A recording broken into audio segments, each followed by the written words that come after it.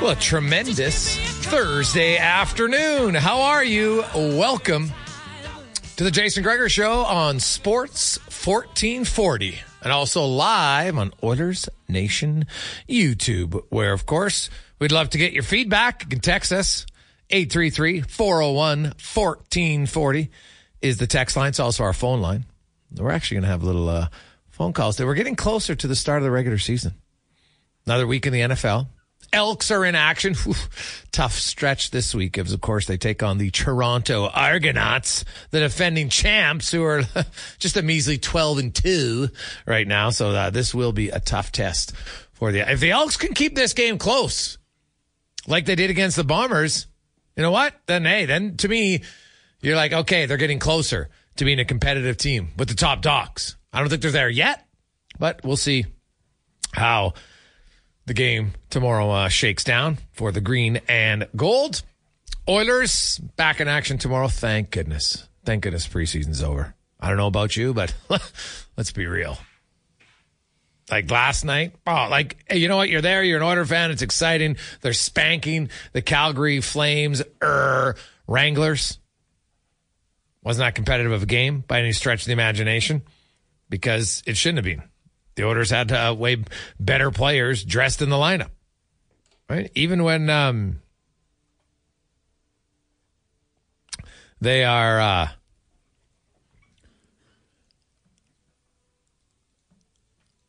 playing full on both teams, I would argue that the Oilers have a little bit better of a lineup. But Dan Vladar, hey, guess what? He gave up 7, but it didn't matter because Dustin Wolf is starting the season in the American League for the Calgary Flames. He was sent down today. The Edmonton Oilers still have a few moves to make. None today. I think they'll stick with their lineup. The Oilers, if Ryan McLeod is available, they will have 3 forwards who won't dress tomorrow night. I'm going to guess McDavid and Draisaitl are going to be 2 of them. Now, if McLeod can't play, then guess what? Those are the only 2 guys that won't be playing as far as forwards go tomorrow night. On the back end, Nurse, Bouchard, do they need to play again? Probably not. Marcus Niemelainen, who, how quickly has he fallen kind of down the depth charts? He hasn't even played the last 2 preseason games. Kind of get the sense this might be his last year in the organization, perhaps. I think there's a chance there. So, but maybe you'll see him tomorrow. Deneen, Gleason, Brober, Desharnais might play another one. He's already played 5, but they might give him a 6th. And, we'll see. Brett Kulak, probably not. Matthias Ekholm, no. So we'll look at that. And, hey, Matthias Ekholm, are you at all a little concerned? At all a little concerned that he is not yet played a preseason game and doesn't look like he will play one. So share your thoughts. 833-401-1440. It is the Jason Gregor Show presented by PlayAlberta.ca. As mentioned, Alberta's only regulated online gambling website where all the experience and the excitement of a casino run on your desktop or mobile device. Go to PlayAlberta.ca, sign up today as a new player, and you will receive the welcome bonus using the promo code SPORTS50. Pretty nice. So we got texts coming in already. There are a few things we'll discuss on the show today. Of course, the Oilers, Thursday night football. Oof. Commanders. This could be a big win for the Commanders, I would think. Bronte will be by, Terry Ryan, Livingston, Mike Rupp, Mike Wilner. We will dissect the Blue Jays loss in full. And I would just like anybody, to come out and explain why they pulled Berrios. Don't just say, well, the number. No, explain in depth why. Because why do you have a pre-plan that's so set in stone that you can't divert from it? Sports, it's human nature. Berrios was rolling. Why take him out? I don't understand it. And guess what? Vladdy Guerrero, Bichette. Yeah, I like that, you know what? They care and they want to be aggressive. Fine. You can't be aggressive and be getting thrown out on the base pass, okay? Not when it's low-scoring games. Can't do it. Just simply cannot do it. So we'll see where the Jays go from here. Their bats, they could not hit a high fastball to save their life this year. Like you look at the ninth, they didn't look at how many swings for high pitches. Pitchers are just like, yeah, we'll go upstairs. They can't do it. And they couldn't hit it all year long. It's brutal. Absolutely brutal. We will touch on the Oilers, of course. Matthias Janmark, what are your thoughts? Play center. Raphael Lavoie, I know he scored last night. I thought he played fine, but so did Lane Peterson. And I know there's lots of angst right now in Edmonton. So I'm going to list off a player for you that I just want you to, I'm not even going to say the player's name because we're going to do a little comparison right now because I have a sense that people in the home city of their team at times might maybe overlook it. So here's a player. Player A is a right winger, 6'3", 220 pounds. Player B, 6'4", 210 pounds, right winger. Player A has played 169 AHL games, has 55 goals, 134 points. 55 goals, 134 points in 169 AHL games. Player B has 43 goals, 81 points in 136 games. So in 33 fewer games, he has 53 fewer points. Player A has put up consecutive 50-point seasons in the American League. Has 19 and 21 goal seasons. Player A, Connor Halley, was Igor Sokolov. 6'3", right shot winger. Young player. More productive in the AHL. Just put on waivers earlier this week, was not claimed. What's the big difference between Sokolov and Lavoie? If you remove the Oiler fandom, what's the big difference? Just looking here, Sokolov also a second-round pick. Yes. So a team that did invest and keep him in the organization, develop, and then parted ways. Well, no, they didn't part ways. They just put him on waivers. They had to send him to the minors. They didn't feel he was ready yet. Risk parting ways, I should say. Sure. Yeah. And he does have 13 NHL games under his belt. Right? Wasn't claimed. So, I know there's a lot of talk. They got to keep Lavoie or else he'll get claimed. Are you certain he will get claimed? Or is it, well, I think he'll get claimed, which is fine if you think it, but thinking it and actually happening are two different things. Right? So I wanted to bring that to the conversation because I hear a lot of people say, well, it's got so, Raphael Lavoie has won the job. It's a no-brainer. They got to keep him. Well, Lane Peterson's played pretty well. And you know what? So I went around and I asked 3 scouts who are outside the organization because, I expect someone in the organization, are they going to say, I don't think the guy's going to get claimed? Well, then you're telling me you don't think he's going to stay here. So obviously that didn't happen. So from the 3 scouts outside the organization, pro scouts, by the way, not amateur scouts. And of the 3, one said he thinks Lavoie would get claimed. The other 2 said no. So there's no consensus here. No consensus. What's funny is I asked the same question about Lane Peterson. Guess what? Exact same answer. Different guys, though. One guy who had said no to Lavoie thought, I think Lane Peterson, because he's a right shot center, who's actually a better skater, in his words, not mine, and was more productive at the AHL last year. A little bit older. Teams might look and say, well, hey, we think this guy can fill the role. Raphael Lavoie's never played an NHL game. So if you're taking him, it's, you're kind of hoping. Right now, Brett Leeson would be an example. Last year at this time, Washington Capitals put him on waivers. He got claimed. 6'4", big body, hadn't really produced a ton yet. And now he's in Anaheim. So would a bottom feeder team consider it? Yes. But no bottom feeder team took Sokolov.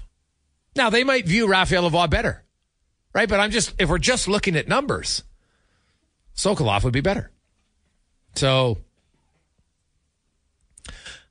I understand the angst, but I just think it's valid to point out that far too often, like Ottawa fans were losing it, which is great for Sports Talk Radio.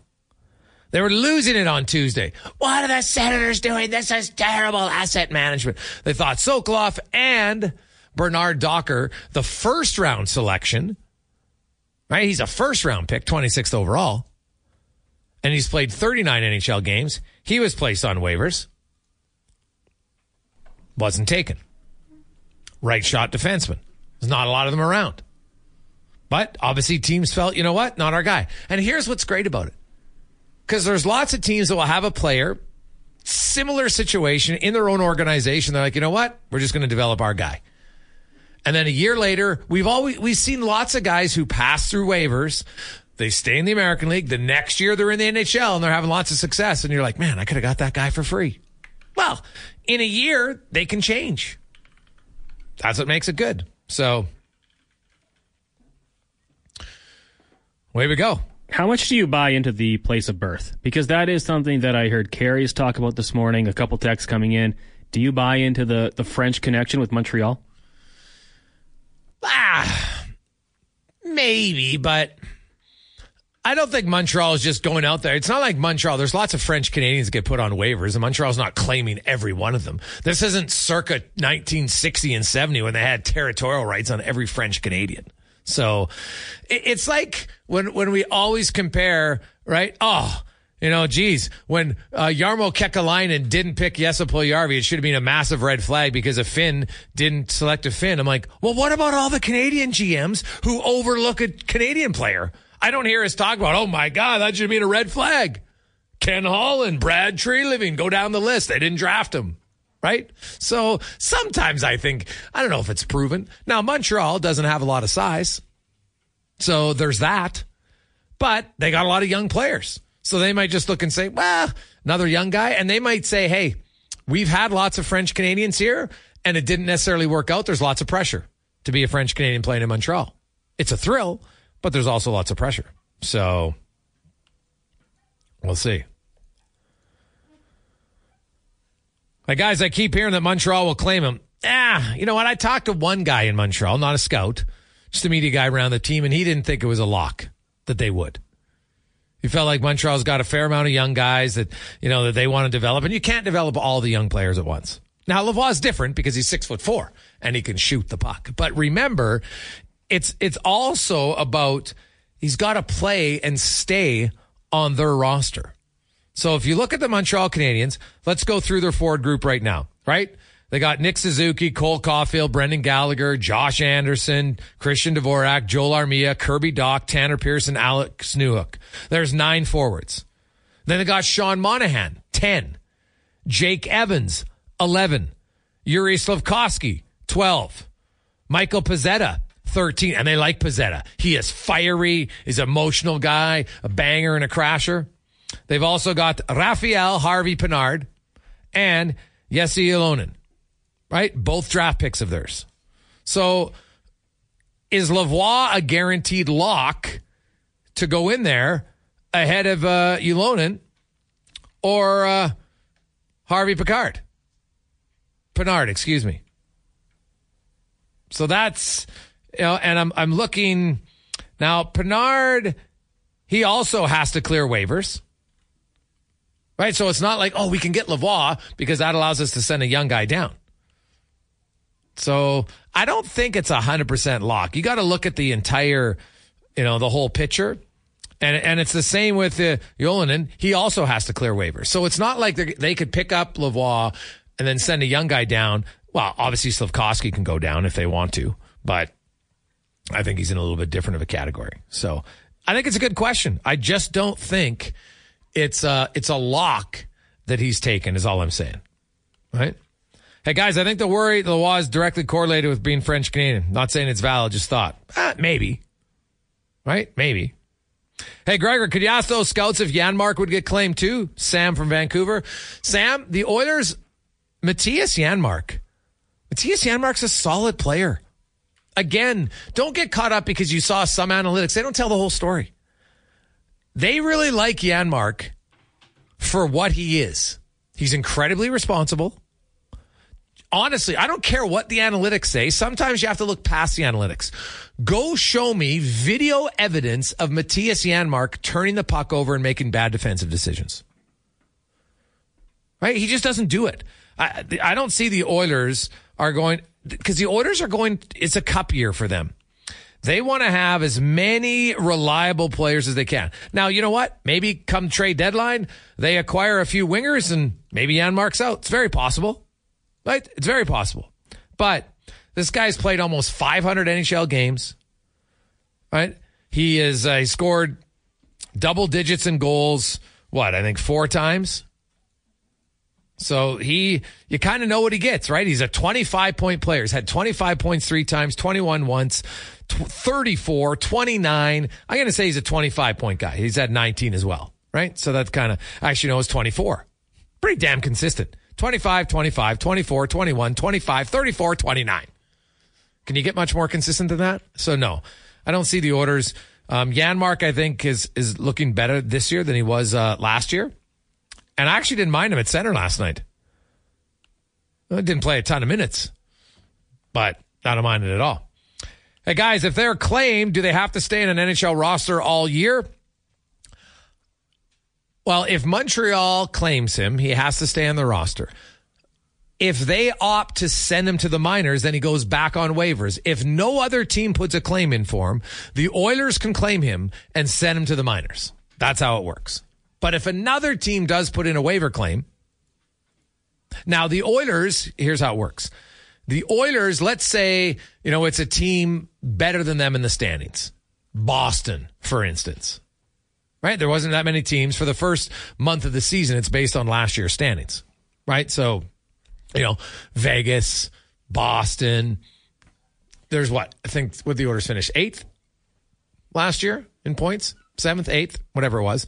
All Carolina, Jersey, all those teams ahead. If one of them puts a claim in, and the Oilers do, then the Oilers can get him, but then they have to keep him on the NHL roster. If no one puts a claim in, that's when you can send him to the minors. That's how it works. All right? So, I think it's a good conversation. I just don't think it's 100% stone cold lock that they do. I also get the perception that this is a draft pick. This is a guy we've developed. And Peterson, we just signed him. And to be honest, I think they signed him in theory to be their first line center in the American League and help some of the young guys. I can't get that confirmed from anybody in the organization, but that's kind of what I think.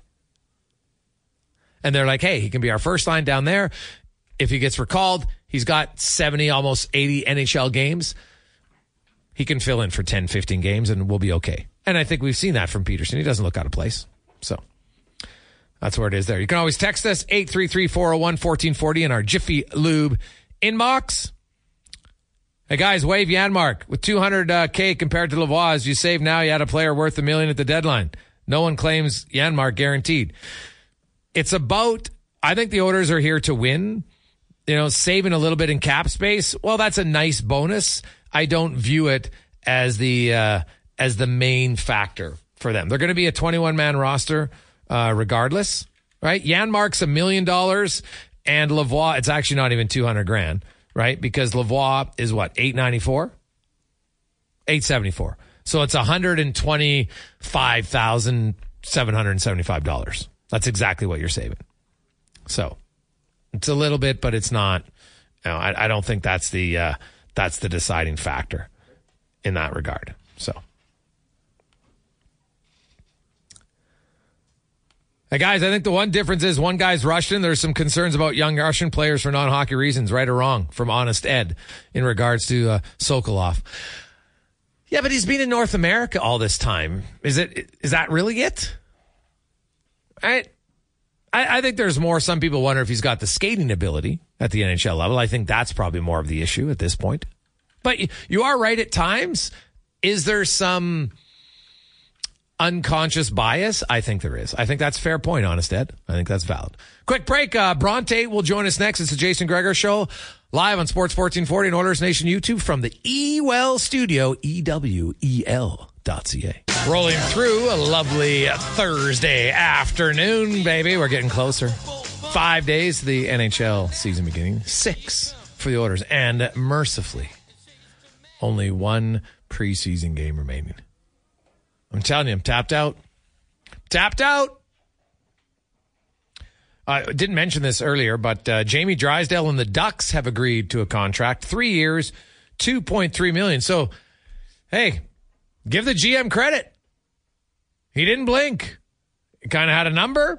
We got Zegras and Drysdale done, both at 3 years. 5.75 for Zegras, 2.3 for Jamie Drysdale. They got a boatload of money if they want to spend it. I don't expect them to, because I don't think the Ducks are going to be that good. Also, the Oilers, if you missed it, Brady Stonehouse signed an entry-level contract with the Oilers.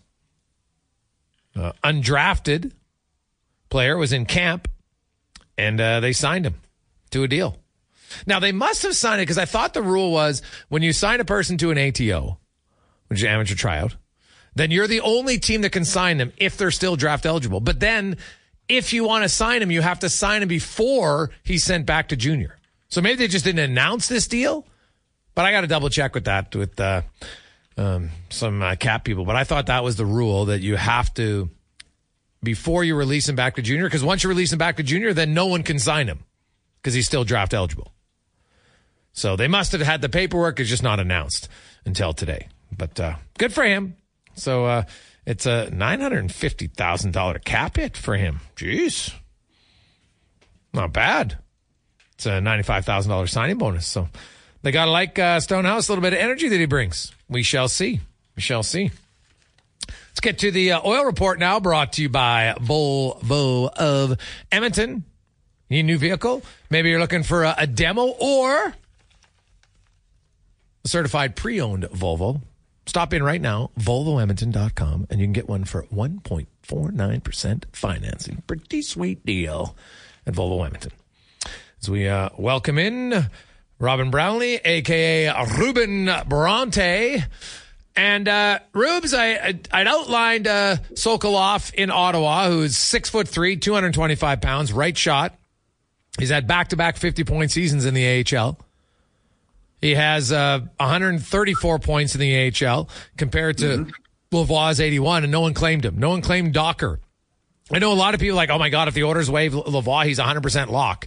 I don't think it's a lock. I'm not even sure they're going to waive him. He might make it on the roster, but I do wonder kind of where they sit if they're concerned about him getting claimed or not. Well, you know, it's been overstated many times, as you mentioned, Jason. Oh, he's gone for sure if we risk it. And a lot of times that doesn't happen. The thing that strikes me with Lavoie, and you've made the Montreal connection, it's a matter of need. It's not so much because he's the Quebecois kid. It's because he's a big, strong kid on a lineup that's not big and strong.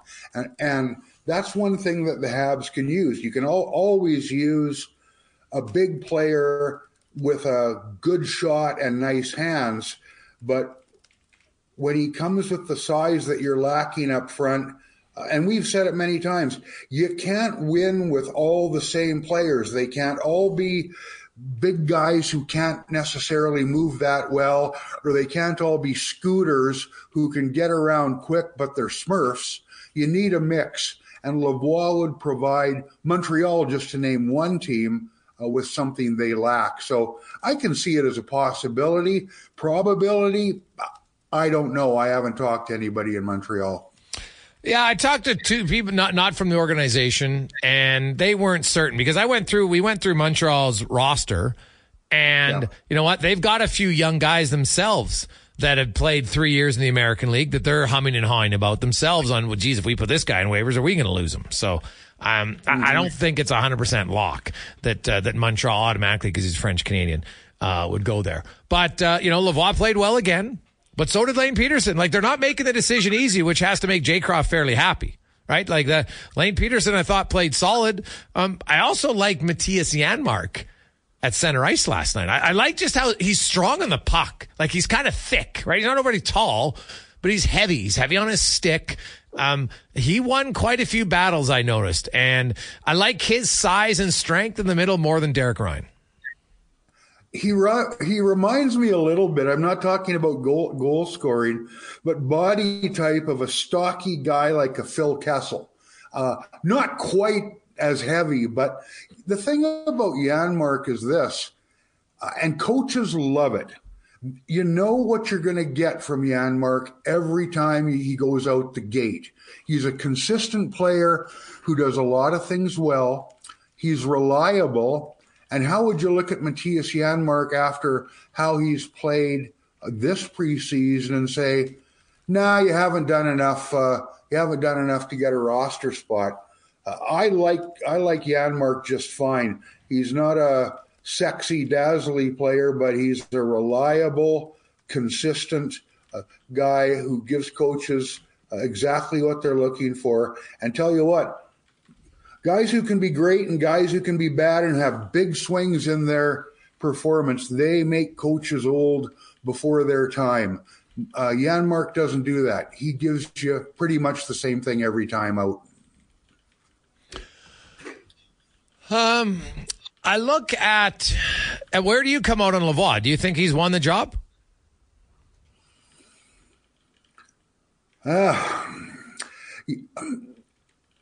wish I could get inside the mind of Jay Woodcroft. They like him. Has he won the job? Is there anything that he hasn't done that if you were on that coaching staff, Jason, you would say, yeah, but we haven't seen this, or we're not seeing this or that from the kid. I haven't thought he's been great, but he's finished, and you want that from him. And you don't have to coach or try and teach size because you either have it or you don't.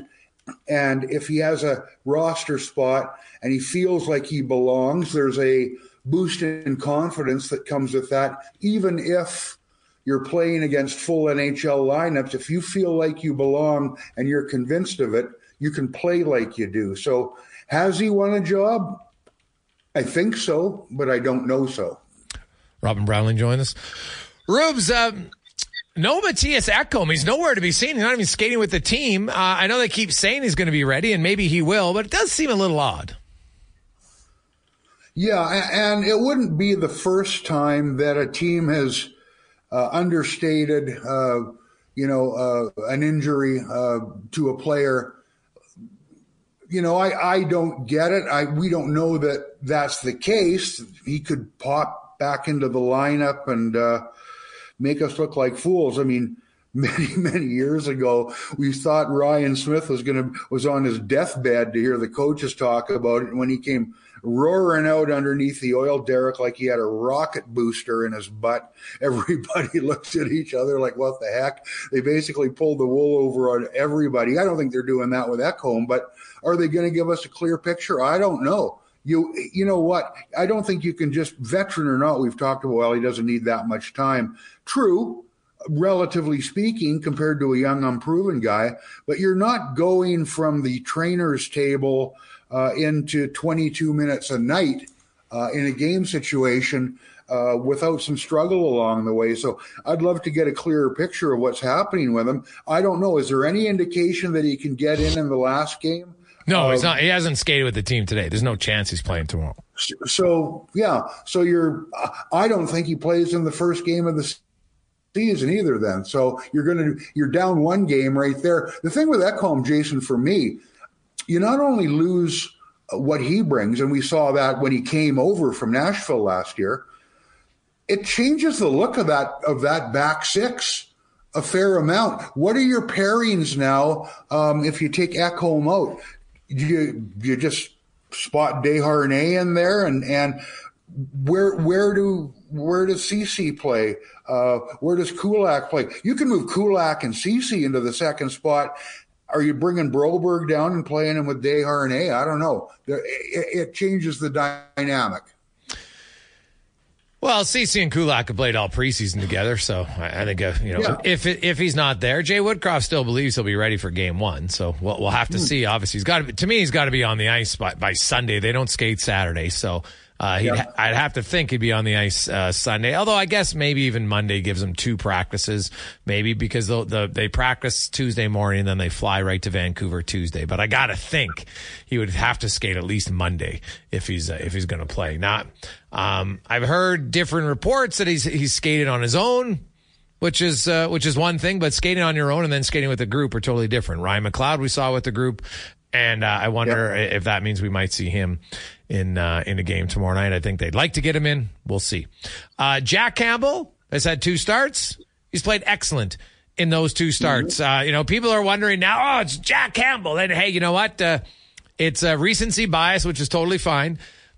Jack Campbell, there's a few things. Number one, Jack Campbell, everybody's like, well, he looks bigger. Well, yeah, because he got rid of his 1970s chest protector. He got a bigger chest protector. He also played, they did make some technical changes to his game. And the biggest one being that I've noticed, and I text Kevin Woodley when I watched the game in Seattle, asked him, because what Campbell used to do, because the game's changed, the goalies used to be like, okay, if you're going left to right, you got to really sell out on that because guys were shooting. But now in the NHL, they're going across the ice and then they're coming back again.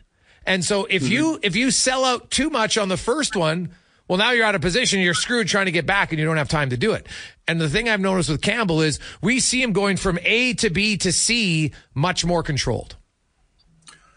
Well, the thing with Campbell, and if I'm not mistaken, Jason, he's actually lost a little weight from last year. So physically he's smaller. The equipment changes that dynamic, but does it really matter? We've talked about this and it's a good debate around town. I don't know that it really matters who starts game 1. He's been really good. Was it 66 out of 68 last 68 shots or whatever? He can wrap up the preseason and then go to start the regular season, no problem. If he doesn't, and it's Skinner, is that a big deal? I think it gets overstated sometimes. What you want, and we've talked about it, you want these guys pushing each other all the way. Well, there are some jobs that are going to be decided before the end of camp and are already decided for that matter. The goaltending situation is something that's ongoing. What did Jay call it? A living, breathing thing the other day. And if you want to call it that, fine. But you know what? The best guy gets the net. And if that changes throughout the year, you might have to do away with the old starter and backup designation. It doesn't matter what you call them as much as it matters that you got a couple of guys playing well and that you feel good about putting them in there. The problem last season was Campbell fell off the edge of the earth at the start. Skinner jumped in and was very good and took the starter's job, got a new contract. Everybody, okay, now it's the kid. Well, no, we weren't saying that in the playoffs when he was struggling a bit and Campbell came in and, albeit in limited minutes, was the better goaltender. So it ebbs and flows, and I think it's going to do that this season. So whether it's Campbell or Skinner, it doesn't matter much to me, and I would suggest it probably shouldn't matter as much to some people who are making a big deal of it either.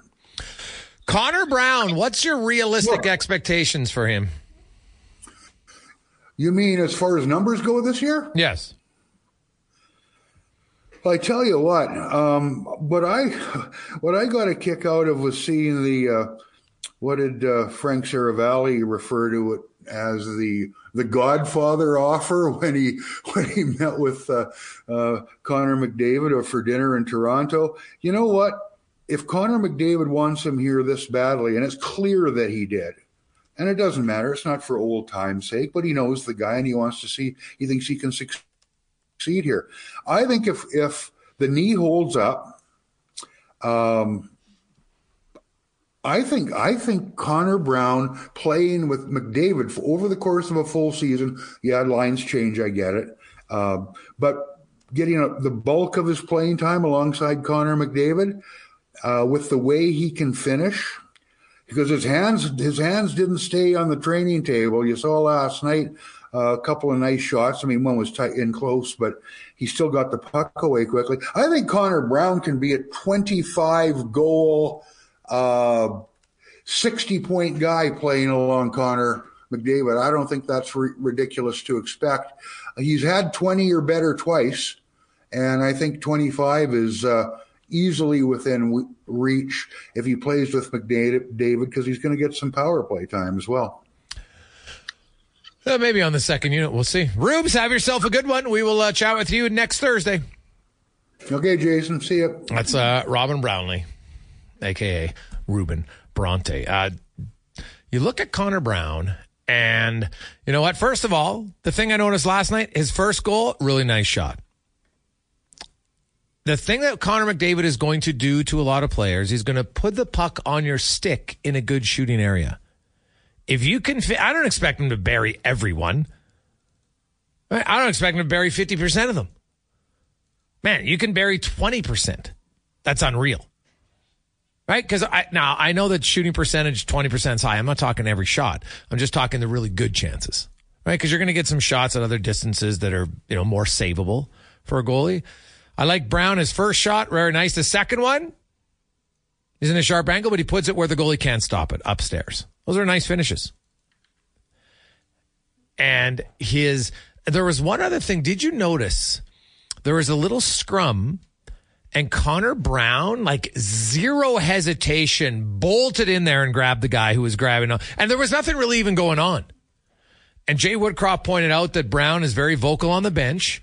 The Oilers have historically been a little bit of a quieter team. They need guys like that. I know it might be a small thing, but those all small things add up. And, Connor Brown, in where he can go this year, I'm quite intrigued to see. If he stays healthy, I'll be stunned if he doesn't have career numbers. Right? He's put up decent numbers before. I think he'd have career numbers. His style, how he plays, fits with McDavid. He's a relentless worker. Skates well. He's got decent enough hands. Thinks the game. I think it's a good fit. Jason Gregor Show on Edmonton Sports Authority, Sports 1440, and Oilers Nation YouTube. We will return, and when we come back, could be ugly, very ugly. We'll discuss it next. Thursday afternoon continues on. Love it. The text line is hopping. 833-401-1440 in our Jiffy Lube inbox. Get in there. I like it. We'll get to lots of your texts on a variety of things. I like it. I like it a lot. Now, let's get to the NFL report brought to you by Legacy Heating and Cooling, home of the no payments, no interest for 1 full year on your furnace. Make sure you're warm. Don't wait till it's too late. Get in now. Plan ahead. You'll be warm when those bitterly cold evenings are eventually coming. We know it's happening. We just don't know when.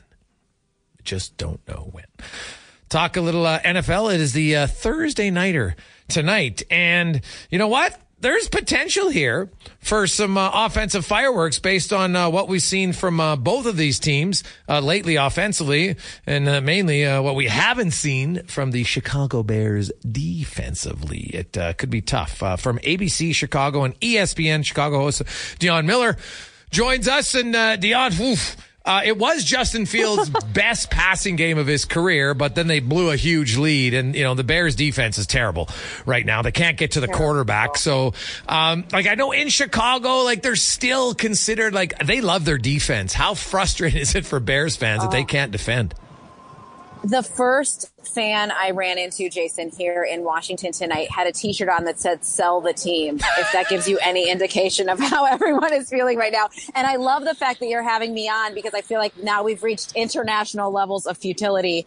It has been bad. It has been bad. There is no way around it. That game last week was a absolute heartbreaker, and they did everything right. They did everything right until that fourth quarter, and they gave away a victory that they desperately need. And now here they come into a short week, not much time to prepare, not much time to change much. The secondary is beat up. Washington is a competitive team that's going to fight till the end. And I just don't have a lot of faith that our Bears are going to be there. They're rehearsing the beginning of the game right now behind me, so I'm going to walk a little bit and hopefully get some better audio for you. I apologize. Oh, no problem. I love it. You're doing this right from the sidelines at the Thursday Nighter.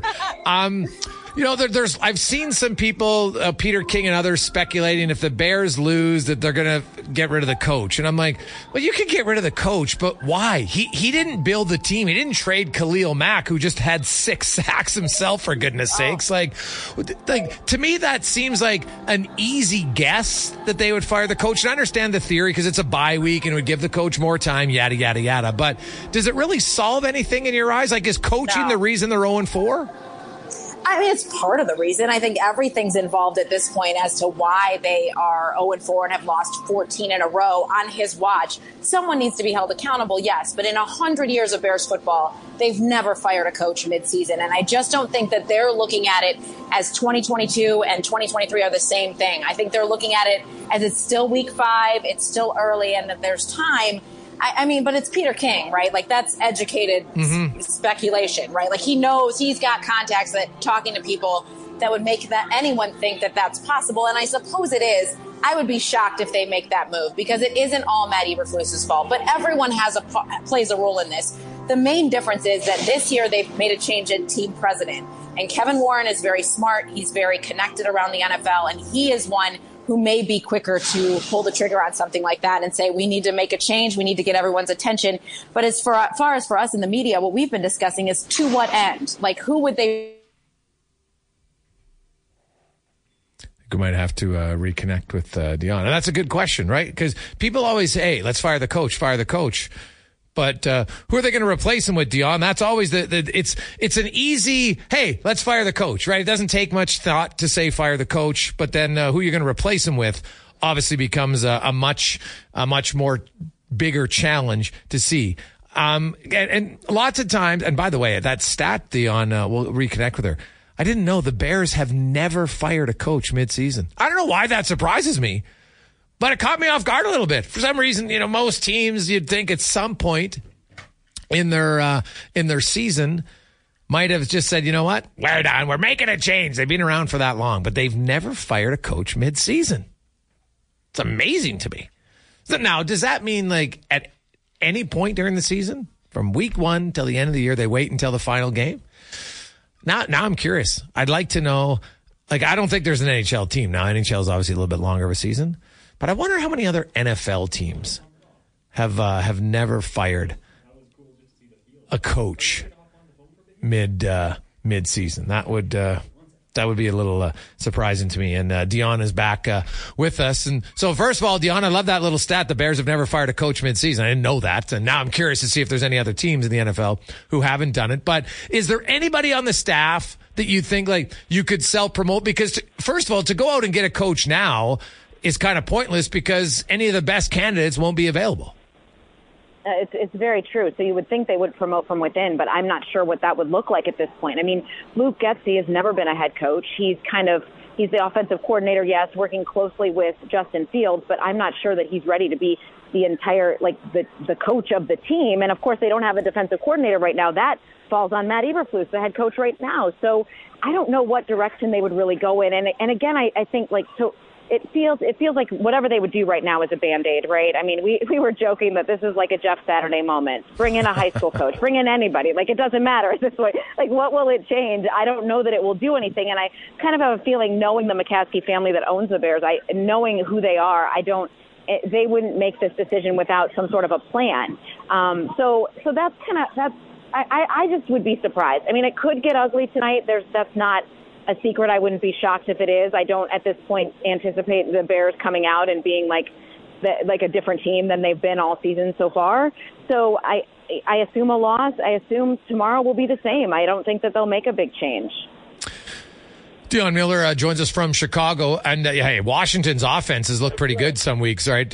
You mentioned the secondary's banged up. So who do you think's going to get the assignment to try to shut down McLaurin, who now that he's healthy he looked really good last week? He looks really good. I mean, what their options are rookies, young guys. Tyreek Stevenson has been decent in the secondary, but not consistent. I mean, he's a rookie. They're hoping that Jaquan Brisker, who has been very good, can go tonight. He popped up on the injury report yesterday. They're going to work him out here before the game and see if he's able to go. But they can't afford to not have their best players back there in a moment like this when they desperately need to slow down the Commanders. And And like I said, this is a competitive Commanders team. You saw what they did on Sunday. Like they don't give up. They forced overtime with Philly. And the Bears are not the Eagles. So I worry about what this night could bring for the Bears. Dion Miller joins us from ESPN Chicago, also ABC Chicago. Going back to the Bears offense, I've seen some people wondering, are they running an offense that fits Justin Fields? Right now, he just had his best passing game of his career. Granted, it's against the Broncos, so maybe we got to take it, but you got to start somewhere. What do you make of the offensive play calling? Is it playing to his strengths as a quarterback? Sometimes I think that it is. And then sometimes I think that they're asking him to be someone other than he actually is. Like, he is an athlete, no question. But he's playing quarterback and they almost have, remember that week where he was like, I'm thinking too much and maybe it is they're over-coaching me. I don't think that is that far off. I think they're putting so much in his head, and he has spent the last 8-9 months since the season ended thinking, I'm a great runner. Everybody knows I'm a great runner, but I'm not a great passer, and I need to be better in that regard. I need to stay in the pocket. I need to be a pocket passer, and that's not who he is. So I think they're still trying to evolve the offense around him and find that rhythm for him.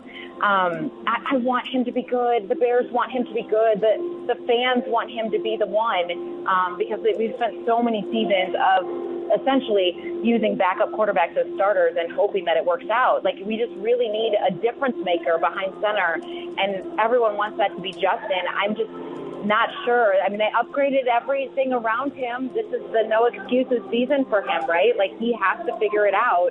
And we saw sparks of it last week. You don't know how much of that is going to be just that it was Denver, or are they able to carry some of that over into this, especially on a short week. So I don't know. I don't know if they're totally meeting him where he's at. I think it's all kind of, they're working through it right now. And trying to figure out what he can be, knowing that they want him to be the guy. Like, they want him to find that success. And you know what? For the Bears, like, they got a chance to have 2 top 5 picks. Heck, they could have the top 2 picks. I'm not sure how good Carolina is going to be this year. So they got to be patient. Then my other thing is going to be, so if they get to the end of the season and, they're still struggling, and if Fields shows growth, do you think they're still going to go at a quarterback with one of those two? Or could Fields convince and say, hey, we got a chance here to get 2 other really good positions, or trade one of those picks because someone wants a quarterback and get a boatload and really fill out our roster around Fields?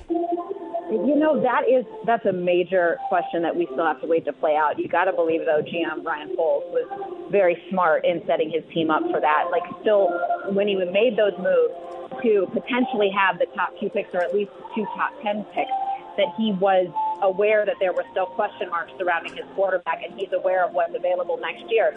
But I have to say, like, even if the Bears are in that position and they're able to draft a Caleb Williams, you have to have the right coaches around him. And I will be honest, a defensive-minded head coach is not the direction I would go when you're bringing in someone like that. Right now, the fear is, how would the Bears screw this up, right? Like, so there would have to be other changes around him to make sure that they're setting this kid up for success. And then lastly, you mentioned how that your head coach is also your defensive coordinator, so you're not even really putting him in the best position to succeed. He's doing a lot of stuff. No. Why don't they have a DC?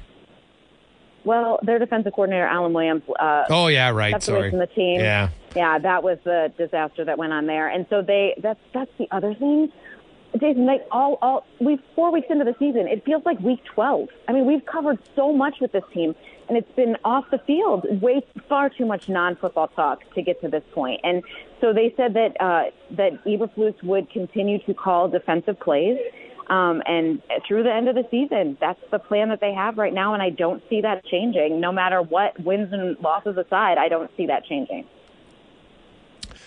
Yeah, that's fair. I really appreciate your time, Dion. Enjoy the game tonight. Thanks for sticking with us, giving us a bird's eye view of the field tonight. And it should be rocking. I know it'll be rocking despite the outcome, or regardless of the outcome, I should say. So enjoy that. I will, and if you ever need me to give Connor Bedard updates, I'm happy to do that when we get to hockey. Oh, trust me, we will. Something tells me that Chicago's a really good sports city, and obviously with the Hawks' success from 2010 to 15 with 3 Stanley Cups, and now they get they luck out and get Bedard in the lottery. That he'll probably be a pretty big story there this year. I think he is the source of all of our hope right now. Thanks, Dion. I appreciate your time. Anytime, Jason. Thanks. Dion Miller from ESPN. Hey, I love it when they offer to come back on. Connor puts her in the old speed dial. So we'll bring Dion back on for sure. And the Bears, whew. Now, I didn't even look at what the line is. But I'm guessing, Connor, it's I might have to check it at playalberta.ca. But woo, something tells me Washington will be a fairly heavy favorite tonight. You know what? 6 points. That's it, eh? So if you want to head over to Play Alberta, yeah, you could get the push, even if it is 6 points. So I could get Washington, and they just got to win by 6. Oh, I don't mind that. I mean, you could take it even further. You could go 8, and that's a nice little payout there. Well, check that out. It's playalberta.ca. Coming up in the next hour, Terry Ryan will join us. Livingston will go racing. We have Mike Rupp coming up, talking all things NHL. We're going to focus a little bit on the Metro Division today with Rupper. One other thing. Here's a little stat for you that I uncovered today. Did you know, since the NHL went to the current playoff format in 2014, where you have 2 divisions in each conference, the top 3 in each division make it, then there's 2 wildcard teams. The Pacific Division has never had 5 teams. The Central has had 5 make it out of the 8 years, because 21 and 20 don't really count because A, there was a Canadian division, and B, in 2020, they had like 24 teams in the playoffs. Kind of a farce. But anyway, in the 8 years, it's never happened. The Atlantic Division, also in the East, never has had 5. The Metro has had 5 3 times. I think this is the first season coming up where you will see 5 Pacific Division teams in the playoffs. I think Dallas, Colorado, and Minnesota are going to make it, but there's going to be 5. Edmonton, Vegas, LA, and then 2 of Seattle, Calgary, and Vancouver. And I think it might be both Canadian teams. I don't know, just as Calgary was awful in overtime and shootouts last year, and they still only missed playoffs by 2 years, and Jacob Markstrom was terrible. I just can't see him being that bad again. I think the Flames get in. Jonathan Huberdeau had a brutal season. They still only missed the playoffs by 2 points. And if Demko is healthy, Vancouver gets in. So that's my thoughts. Pacific Division fans, 5 of them. First time ever this year. Let's get to Connor Halley and a Sports 1440 update brought to you by BIE Engineering. Specialize in all your residential, commercial, and industrial structural engineering needs. Go to BIEENG.com.